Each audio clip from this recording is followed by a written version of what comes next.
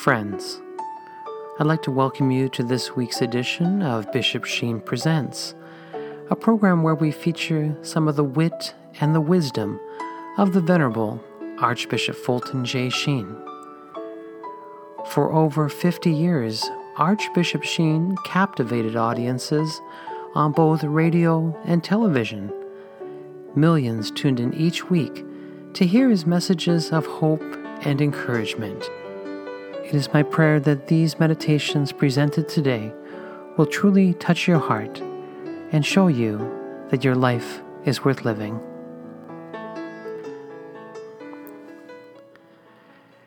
Hello, my dear friends, and welcome to another edition of Bishop Sheen Presents. I'm your host, Al Smith, and I want to thank you for joining me today to listen to a little bit of the wit and the wisdom of the Venerable Archbishop Fulton J. Sheen. We have entered the season of Advent, and so it's that spiritual time of the year where we can do a little bit extra for our blessed Lord.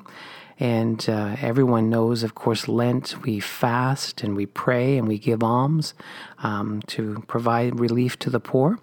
Well, we do the same thing during the Advent season. And so I thought, if we're going to increase our prayer, we maybe need a lesson or two on prayer. And so Archbishop Sheen gave a catechism series many years ago that many people listen to even till this day. It's a 50-part series, and it really covers the faith so beautifully. And I highly recommend that you listen to the Sheen Catechism.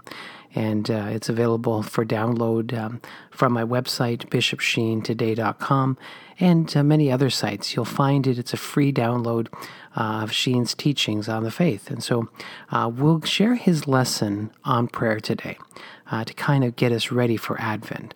And then we'll share kind of a thought-provoking talk, and it's titled The 30th Parallel.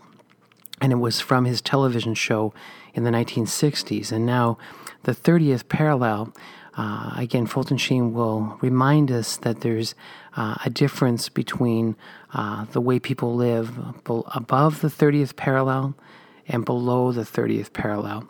And I'm not trying to do a spoiler alert here, but I think he's going to prick our conscience and, again, motivate us to be able to help the poor, during this Advent season. And, Archbishop Sheen was the head of the Pontifical Mission Society for over 16 years.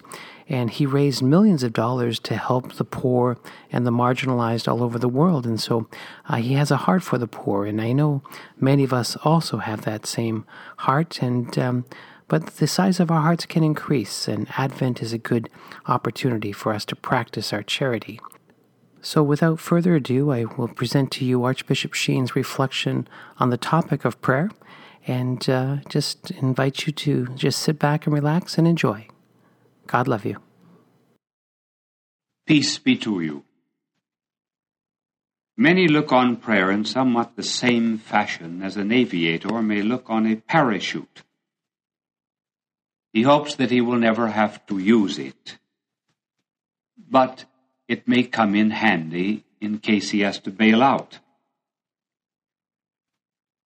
Prayer, as our blessed Lord talked about it and taught it, was something quite different. Let us first of all see how prayer was used in his own life. There are 4 great heads under which our blessed Lord spoke of prayer. First of all, his prayers were at the great events of his life. He prayed at his baptism. He prayed before he chose the 12 apostles. He prayed also before Peter made the confession of his divinity. He prayed at the Transfiguration. He prayed in Gethsemane. He prayed on the cross. And in addition to these great events of his life, he prayed also in the course of his ministry. He prayed, for example, before the great conflict with the temple authorities. He prayed before giving the apostles the Lord's Prayer. He prayed when the Greeks came to him. And he prayed after feeding the 5,000. In addition to these two special headings of prayer, he also prayed at his miracles. He prayed, for example, when he healed the multitude, when he fed the 5,000, when he healed the deaf-mute, and when he raised Lazarus from the dead. And then in a fourth category, there were prayers that he said for others. He prayed for the 11. He prayed for the whole church. He prayed for those who nailed him to the cross. And in a very special way, he prayed for Peter.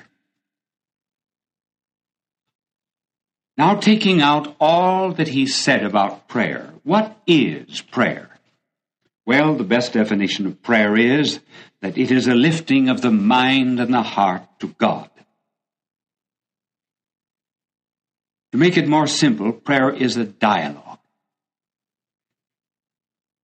Man breaks silence in two ways. A dialogue with his fellow man and a dialogue with God. My dialogue with a fellow man is a proof that he is a person, and so am I. The same is implied in a dialogue with God. And both of these dialogues are fulfilled in the two commandments: love God and love neighbor. Turn over the pages of sacred Scripture. What do you find? You find a record of men to whom God has spoken. And you'll also find a record of men who listened to him. In other words, Scripture is fulfilled in concrete, living dialogues. Now, men do not always want that dialogue with God. Sometimes they seek it. Other times they flee from it. At one time, they desire it. At another time, they fear it. Adam was afraid when God called him in the garden. Cain was afraid when God spoke to him. Moses was afraid before the burning bush. When you and I have a dialogue with God, what makes it up? One thing that makes it up is, first of all, a consciousness of our own sin. And the other is the voice of God urging us to confess it, to seek his mercy. One voice crushes, the other delivers life. One of the most beautiful examples of dialogue in Scripture is that between St. Paul and our Lord, the risen Christ, on the road to Damascus. And everything that St. Paul wrote after that was nothing but a dialogue in which he was thereon engaged. And God's answer always was, "My grace is sufficient for thee." Now, we said that prayer is the lifting of the heart and mind to God. Notice we said nothing so much about the emotions. Why not? Well, because prayer really does not have very much to do with sensations or emotions or feelings. It's not a feeling in the stomach, just as it is not a pain in the stomach. It is not a capricious feeling, something that makes us purr on the inside. It has nothing to do with the animal part of us. It is not in the glands. It is in the intellect. It is in the will. It is in the heart. As embracing a love of truth, which belongs to the intellect, and also a resolve and a determination to grow in love, which is one of the acts of the will. We do not therefore pray because we feel like it. Sometimes our prayers are much better when we do not feel like praying. St. Francis de Sales said, "An ounce of desolation is of greater worth than a pound of consolation." And very often in prayer we do not have a deep sense of the presence of God. I say sense, referring it to the biological or emotional part of our lives. Really, we are very much like children that are carried in mother's arms. If we are carried in our Lord's arms, we rarely see his face, but we know it is there. Prayer, then, is an intercourse between the created spirit and the uncreated spirit, which is God. It is a communion, a conversation, an adoration, a penance, a happiness, a work, a rest, and asking, a submission. It has many, many forms, some belonging to beginners and others belonging to great saints. For example, there's vocal prayer, what we say with our lips. Then there's meditation, which is a kind of a spiritual daydream or reverie. And then there is the higher contemplation of saints, which is an affective union with God. In vocal prayer, we go to God on foot. In meditation, we go to God on horseback. And in contemplation, we go to God in a jet. It may be asked, why should we pray? Well, why breathe? We have to take in fresh air and get rid of bad air. We have to take in new power and get rid of our old weaknesses. We pray because we are orchestras and we always need a tune-up. Just as a battery sometimes runs down and needs to be charged, so we have to be renewed in spiritual vigor. Our blessed Lord said, "Without me you can do nothing." Oh yes, we can eat and drink and we can sin, but we cannot do anything toward our supernatural merit in heaven without him. We happen to live in a conditional universe, and because we fulfill certain conditions, then certain effects are produced. For example, if you strike a match, it will light. That's the condition. So too, there are millions and millions of favors hanging from heaven on silken cords. And prayer is the sword that cuts them. Our real strength comes from without, not within. Light is not in the eye. It is in the sun. Sound is not in the ear. It is in something outside of us. The sun uses the eye. Music uses the ear. And God uses us in prayer. When we pray, we get into a new environment of love. It is something like the difference between a child in a nice family and a waif. A waif of the streets has no guarantee of security, for example, food and clothing and shelter, because the child is not in an environment of love, such as the child in a family. When we pray, we put ourselves under God's love. And hence we receive blessings which otherwise we would not receive. Now this is something very much to keep in mind in family life. Those, for example, who are raising children and never put themselves in God's care and providentially trust Him are not receiving the blessings of those who know that when God gives a child, He will also provide for it. That brings us to some concrete suggestions about prayer.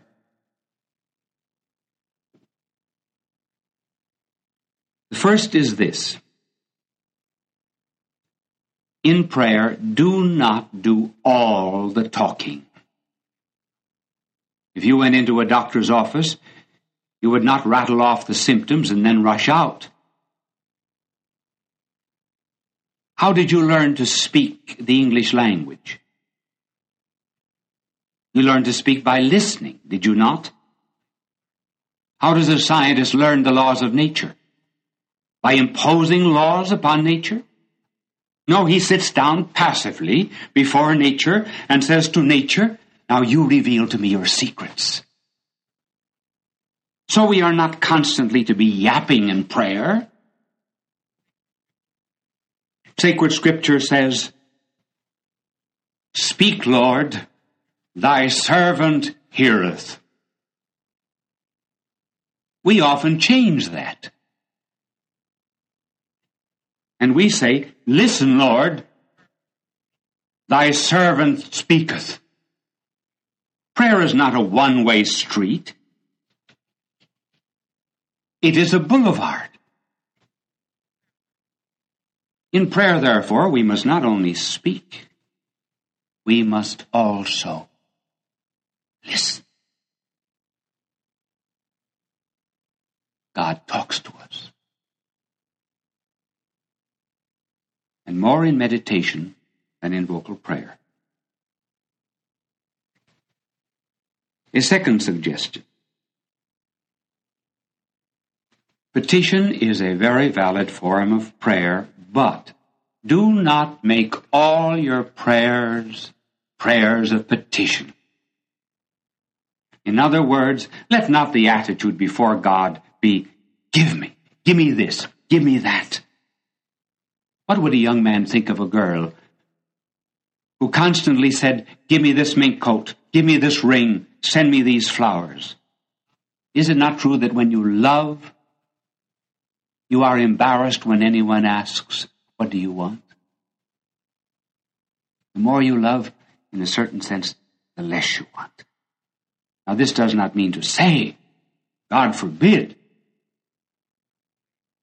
that we must not pray for certain favors from God. We will speak of that later on. Because petition is an essential part of prayer. The point we are making is that it is not all prayer. It is not the perfect prayer. Therefore, think of other forms of prayer besides asking. Thirdly, when you pray, do not think that God is reluctant about giving you favors.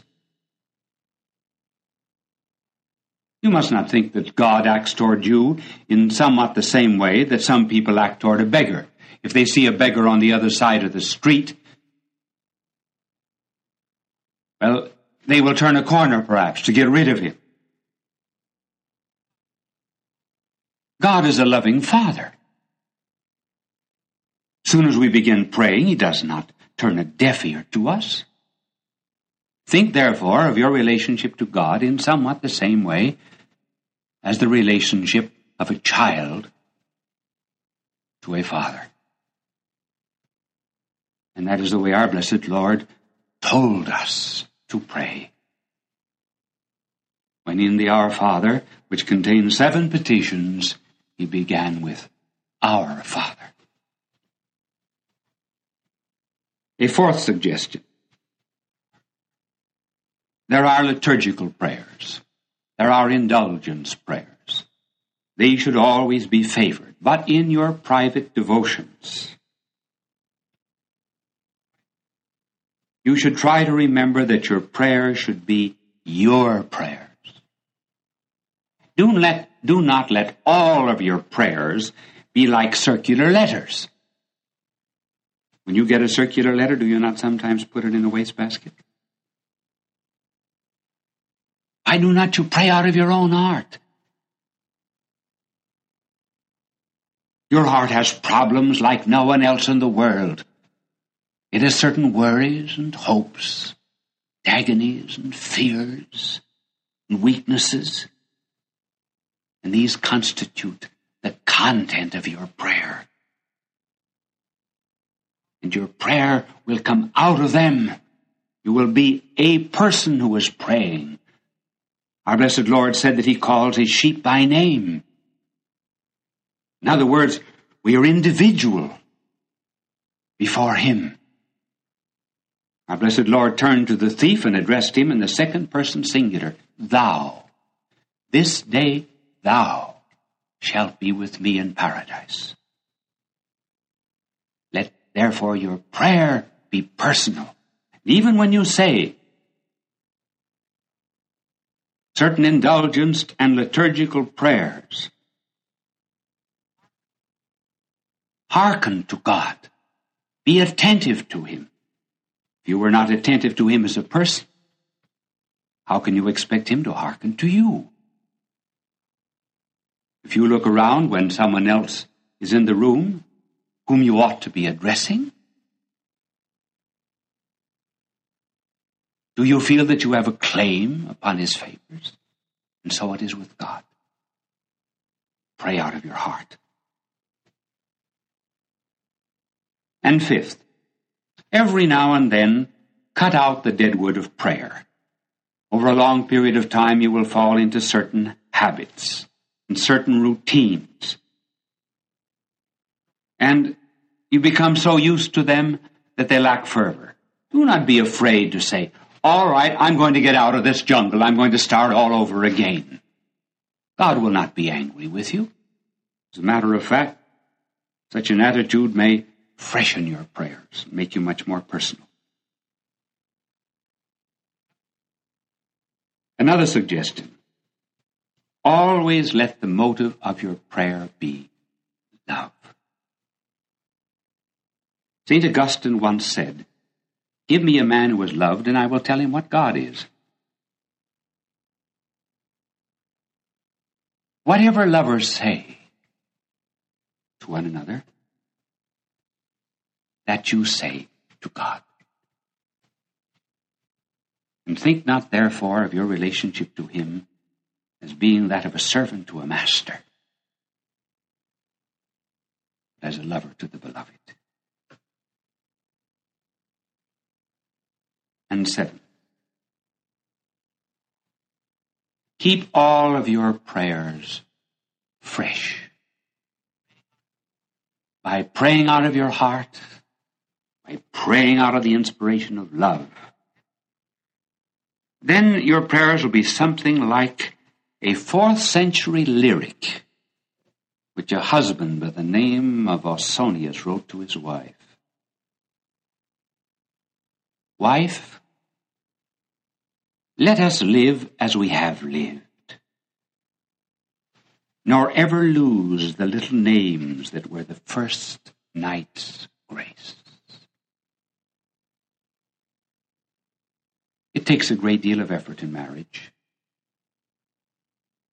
to keep up the freshness of love. Sacrifices have to be sprinkled through a marriage. And so to every now and then, when love becomes routine, we freshen it by a sacrifice. No one ever rises to a higher level of love without a death to a lower one.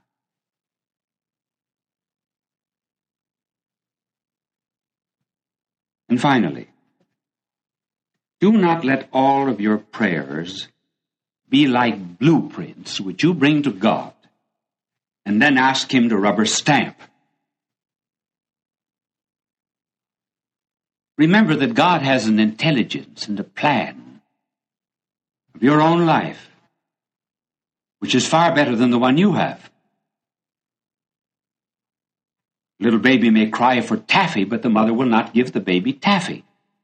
A boy of 6 wants a shotgun, but the father will not give the boy of 6 a shotgun.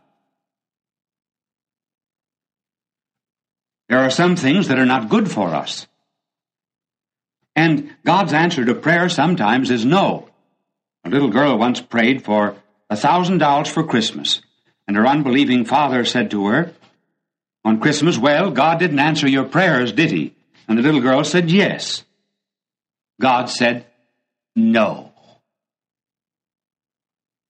So when you pray to God, say something like this. I mean in petitionary prayer. "Dear Lord, there's something I want. I need it badly.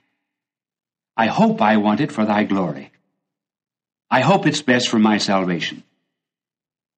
You know what it is. Maybe it is not good for me, or else you would have given it to me long before this. But just in case you're waiting for me to ask you again, well, I'm asking for it. You will know best what to do. Thanks."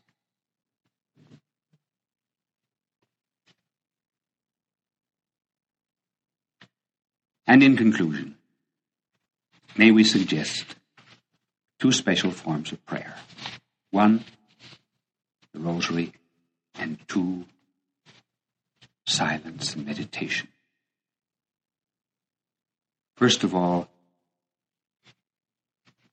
the rosary.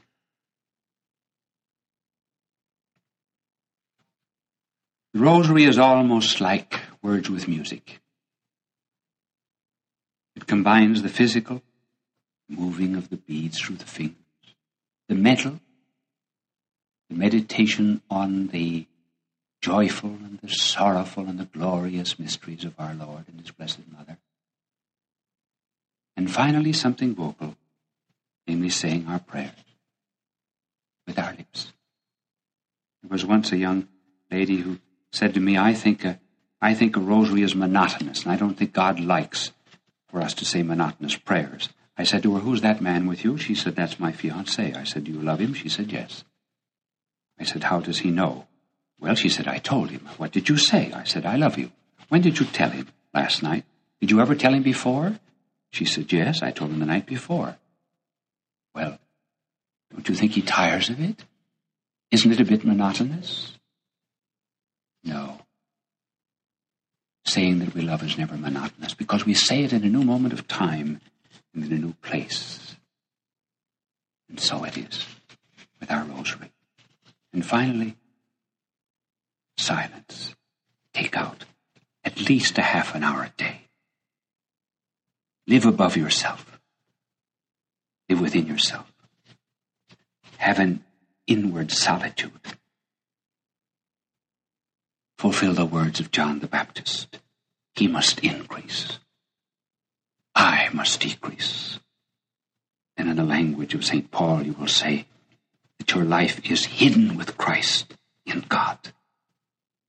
Through prayer, contemplation, you can say, as St. Bernard said to Pope Eugenius, tuus esto ubique.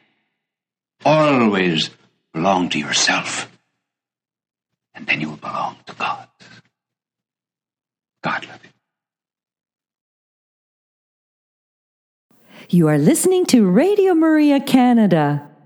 We now continue with the program, Bishop Sheen Presents, hosted by Al Smith. Well, my dear friends, I'm sure that many of you are sitting at home just saying to yourself, wow, I haven't had a talk like that on prayer in a long time. And Fulton Sheen was so loving in how he just said to us, look to Jesus. Look at his example. He showed us how to pray. He taught us how to pray.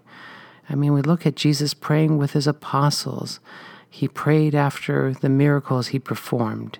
He prayed for others. And again, I think of how, we're trying to find our way in this world, and And we just need to look to Jesus and how he did it and to imitate him. And I know that it's easier said than done sometimes, but still, I think this is what I love about Fulton Sheen.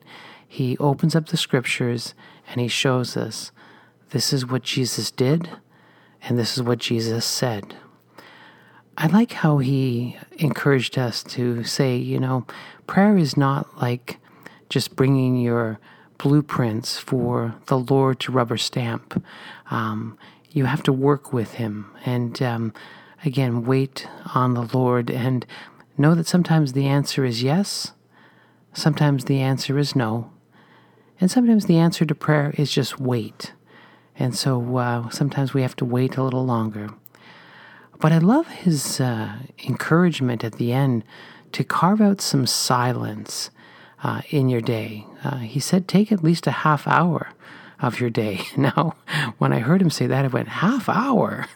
You're asking a lot. But in all honesty, I think we could do that. I think we could carve out a half hour of silence just to listen to the Lord.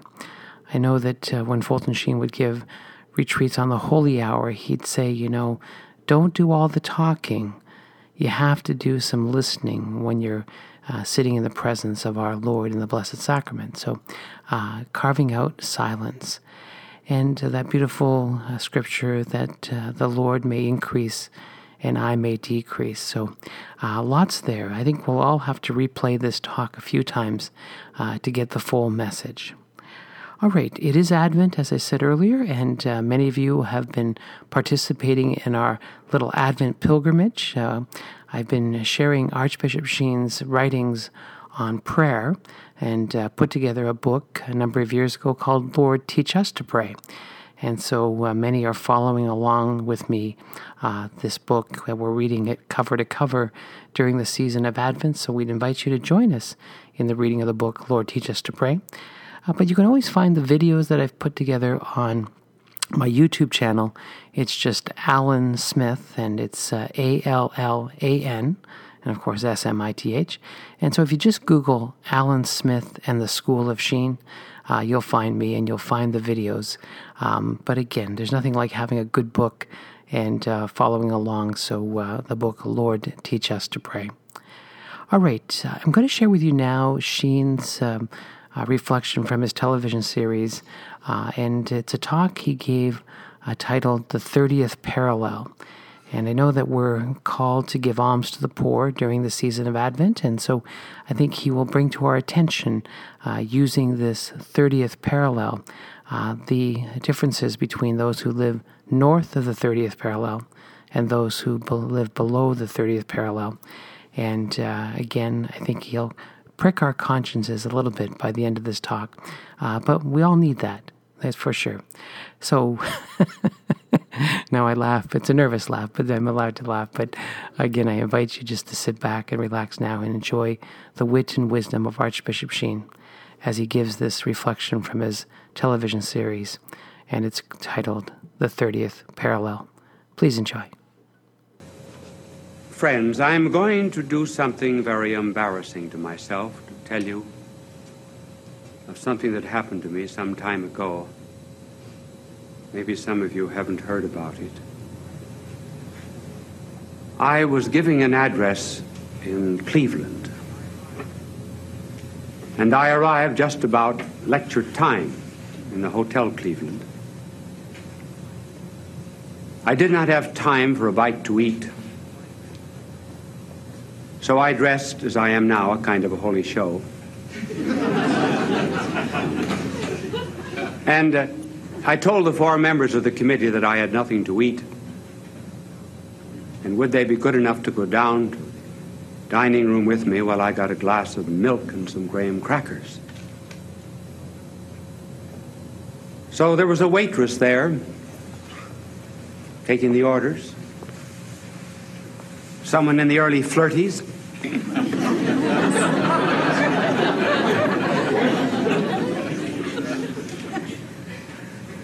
She took the orders of the 4 men, and then she looked at me, and she says, "Well, Cock Robin, what will you have?"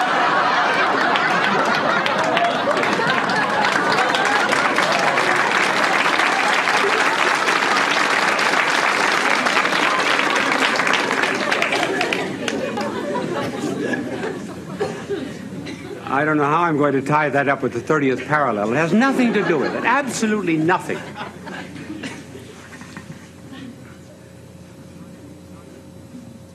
Now I'm getting... This is a serious moment now. I'm going to ask a serious question.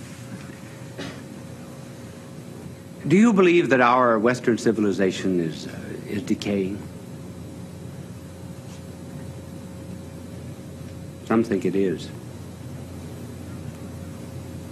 There was a German writer a few years ago by the name of Spengler who wrote a work called The Decline of the West. It was a very learned study in several volumes in which he showed that various civilizations go through seasons: spring, summer, autumn, winter. And he holds that our Western civilization is already in its winter, in its decline. The very learned Toynbee, in his 10 volumes of study of history, is a little more optimistic. He makes a study of 21 civilizations, showed that many have decayed from the beginning of the world. And there's danger, he said, in our Western civilization of a schism of soul, that we may rot from within.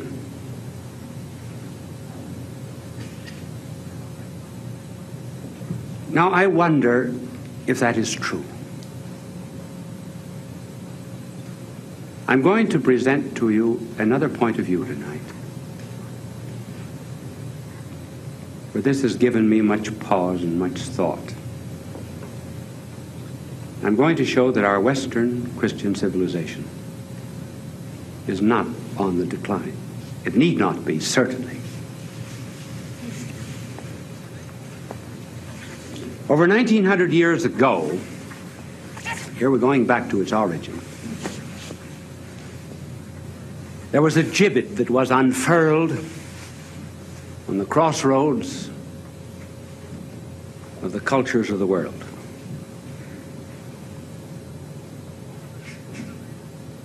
Over the man that was on that gibbet, there was an inscription.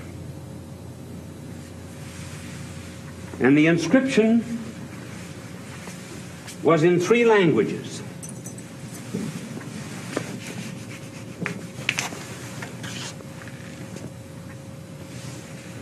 Well, I see the angel is peccable too. There were 3 languages: Hebrew, Latin, and Greek. The language of the good, the language of the true, and the language of the beautiful.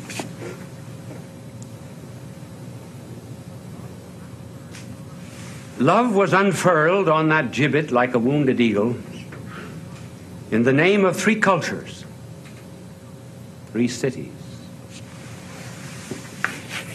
Jerusalem, Rome, and Athens.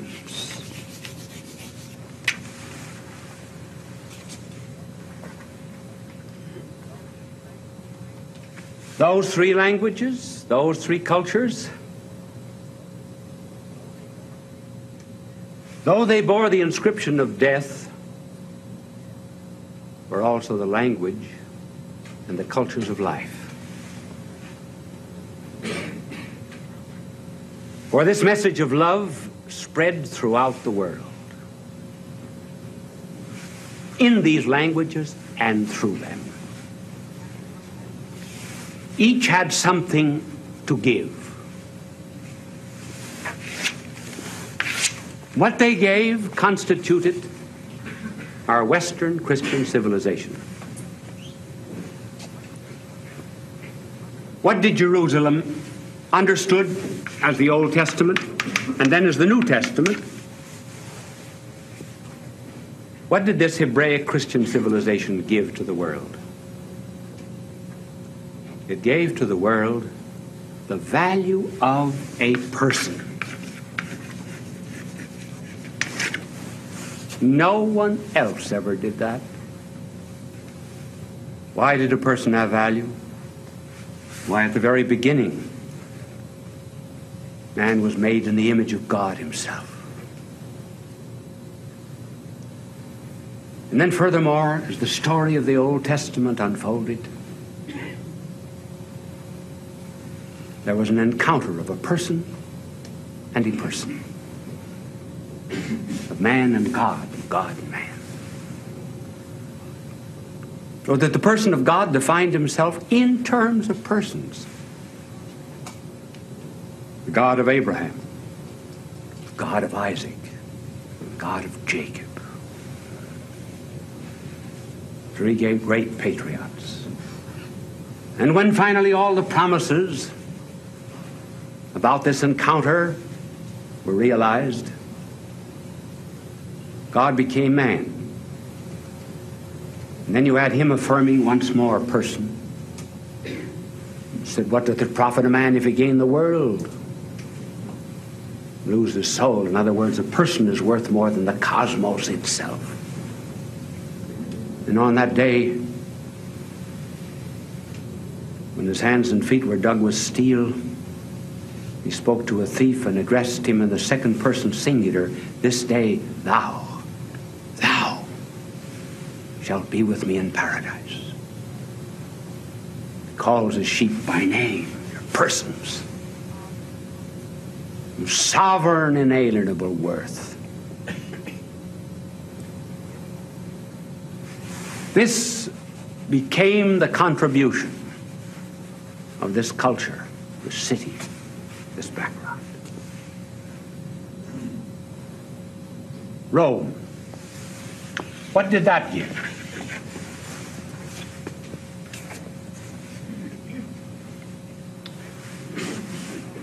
When love on the cross was born,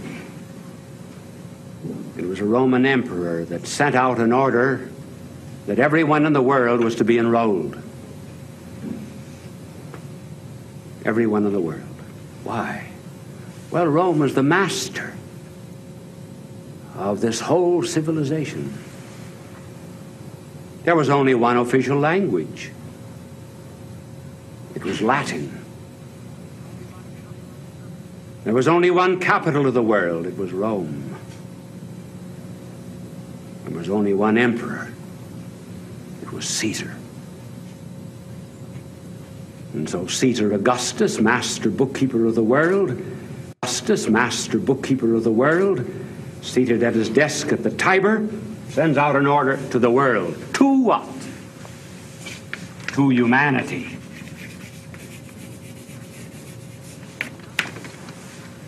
And not the humanity that's barbarian, but a humanity that was ecumenical, was one because it was governed by that which made Rome famous: law. Law, order, justice, equity. These would be the bonds, not force, that would pull men together. Athens, what did that give? That gave science.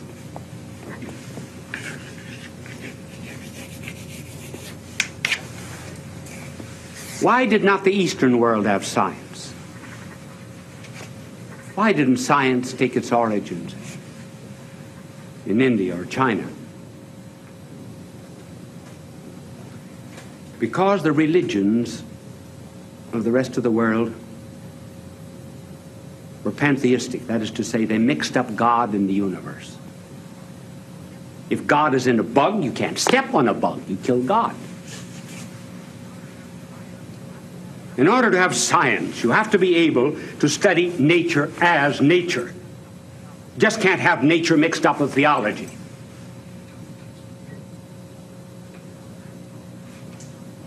And so the Greek scientist, Thales, for example, was concerned about what are the basic elements of the universe. He found them to be four: air, earth, fire, water. Pythagoras was the great mathematician. Archimedes was interested in mechanics, machinery. But science was possible because nature could be studied without myths.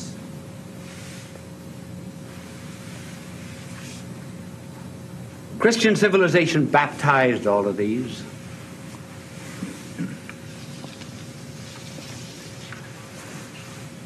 And through the modern world, and in the course of history, what do you have? This is a proof now that Western Christian civilization is not dying. You have throughout the world the growth today of democracy. Witness, for example, social justice, racial equality, formation of many nations in Africa, the embarrassment of communistic nations that they are not respecting the value of a person. All of the democratic movements of the world have flown from the value of a person that had its origin and its font at the very beginning of the Hebraic tradition. Why do we have, for example, today an attempt to build peace through the unity of nations, through dialogue, through discussion, through the UN? Why do we have, for example, one world trying to assemble all of the peace-loving peoples together? And simply because this idea of humanity has been baptized, and we're recognizing the fact that men form themselves in society and are governed by law. This is not dying, it's very much alive. And science. They were studying nature, crudely, yes, but what has that science become? That science has become technology. Where is the technology, for example, of the world today? It's here. It's in our Western world. As Alfred North Whitehead of Harvard said, it was only in the Western world that science could ever have developed thanks to the discipline and order of thought during the Middle Ages. Jasper says the same thing. So that what is the world today drawing on for a future hope of peace? It's drawing on the democracy, on one world, and on technology, and all of these have flown in some way from this great tradition of the three cultures that crucified love on a cross and then finally carried out the message to the world. I do not agree with Spengler. Western civilization is not dying. It's very much alive, simply because we are a part of it. Angel, will you produce the world for me? Bring in the world, Angel, will you? Bring in the world. Marvelous what this angel does for me. See? See? There's the world. He did it. Now,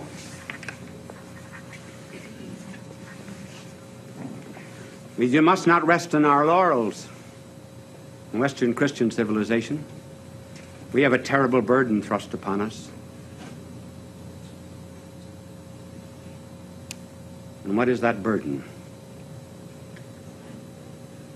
That burden is the realization that we have a debt to the rest of the world.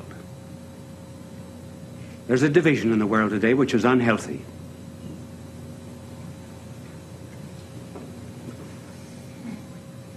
I suppose the best way to show this dividing line is to take the 30th parallel. This is it. And that's why we call this the 30th parallel. You run your finger over the 30th parallel, raising it slightly above China. And what do you have?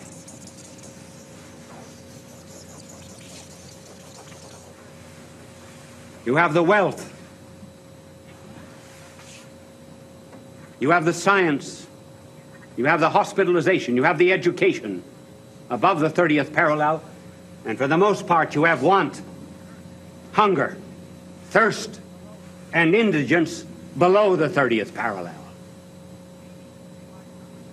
Maybe this is why some are saying that Western civilization is on the decline, because they see this neglect. And the neglect falls principally upon us in the United States. For example, we in the United States are 6% of the population of the earth. Only 6. But we have 46% of the world's wealth. That's not fair. That's just like taking $100 and giving $9 to 6 people and then dividing all of the rest among the rest of the world, the rest of the 100. Why, we throw enough garbage into our garbage pails every week to feed China for 3 days.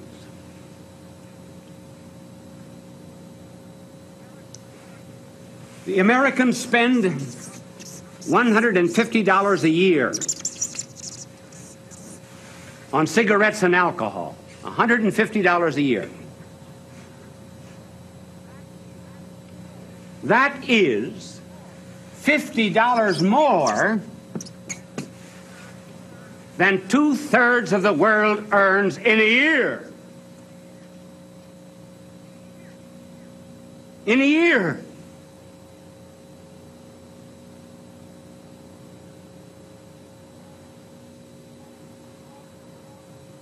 If all of the hungry people below the 30th parallel began a march and could march day and night and march over waters as well as land and begin encircling this whole globe, how many times would they go around the earth?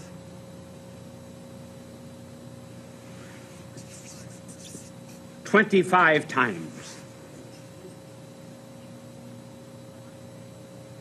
And so I say a tremendous burden has been thrown upon our Western civilization, if it is to survive. And it will survive only on condition that it begins to divide and to give and to share with the other peoples of the world. There are, for example, between 10 and 12 million lepers in the rest of the world. Is not that a responsibility upon us?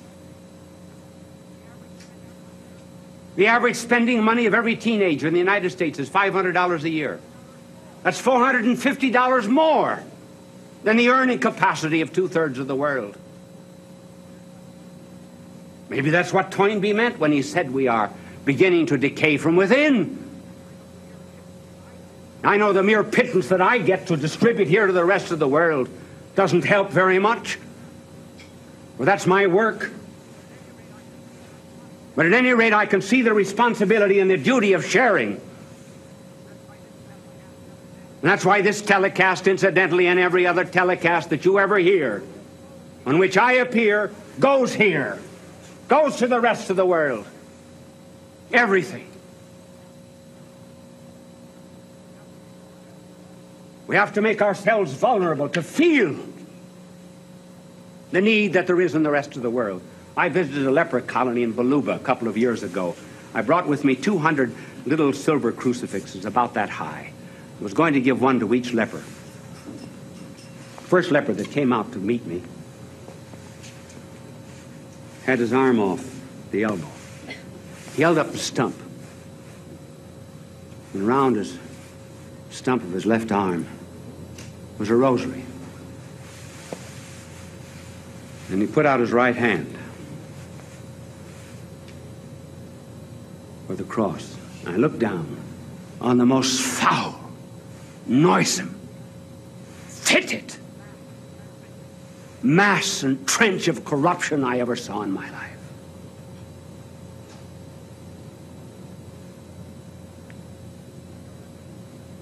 And I held that crucifix above it, and then I dropped it. I dropped it. It was gobbled up in the leprosy. And then, all of a sudden, there were 501 lepers in that camp, and I was the worst of all. For here I had taken this symbol of love, the symbol of identification with all suffering humanity. I'd taken the symbol of him who had touched these people, and I refused to identify myself with a man who on the inside was 1,000 times cleaner than I was. And the terrible thought of what I'd done came over me, and then I pressed my hand to his, and so on. Or shall I say, the other 500 lepers in the camp. This is our vulnerability to the world. You are listening to Radio Maria Canada. We now continue with the program, Bishop Sheen Presents, hosted by Al Smith. Well, my dear friends, I think you will agree with me that reflection was very stirring. And, of course, I think all of our consciences have been touched, and that we realize that we have so much, and it's our duty to share it with others. And so kind of that little word of encouragement by Fulton Sheen. And it was true what he said, that all the money he made from television went to help the poor. And I believe, don't quote me, I think it was $17 million that he made through royalties on the television show. And yet he gave it all to the poor and the work of the propagation of the faith. And how many of us would give our paycheck to the poor like that? So again, Fulton Sheen leads by example. My dear friends, I want to thank you for joining me for this Advent season as we journey together, trying to make our way to heaven. And who better to assist us than the Venerable Archbishop Fulton J. Sheen?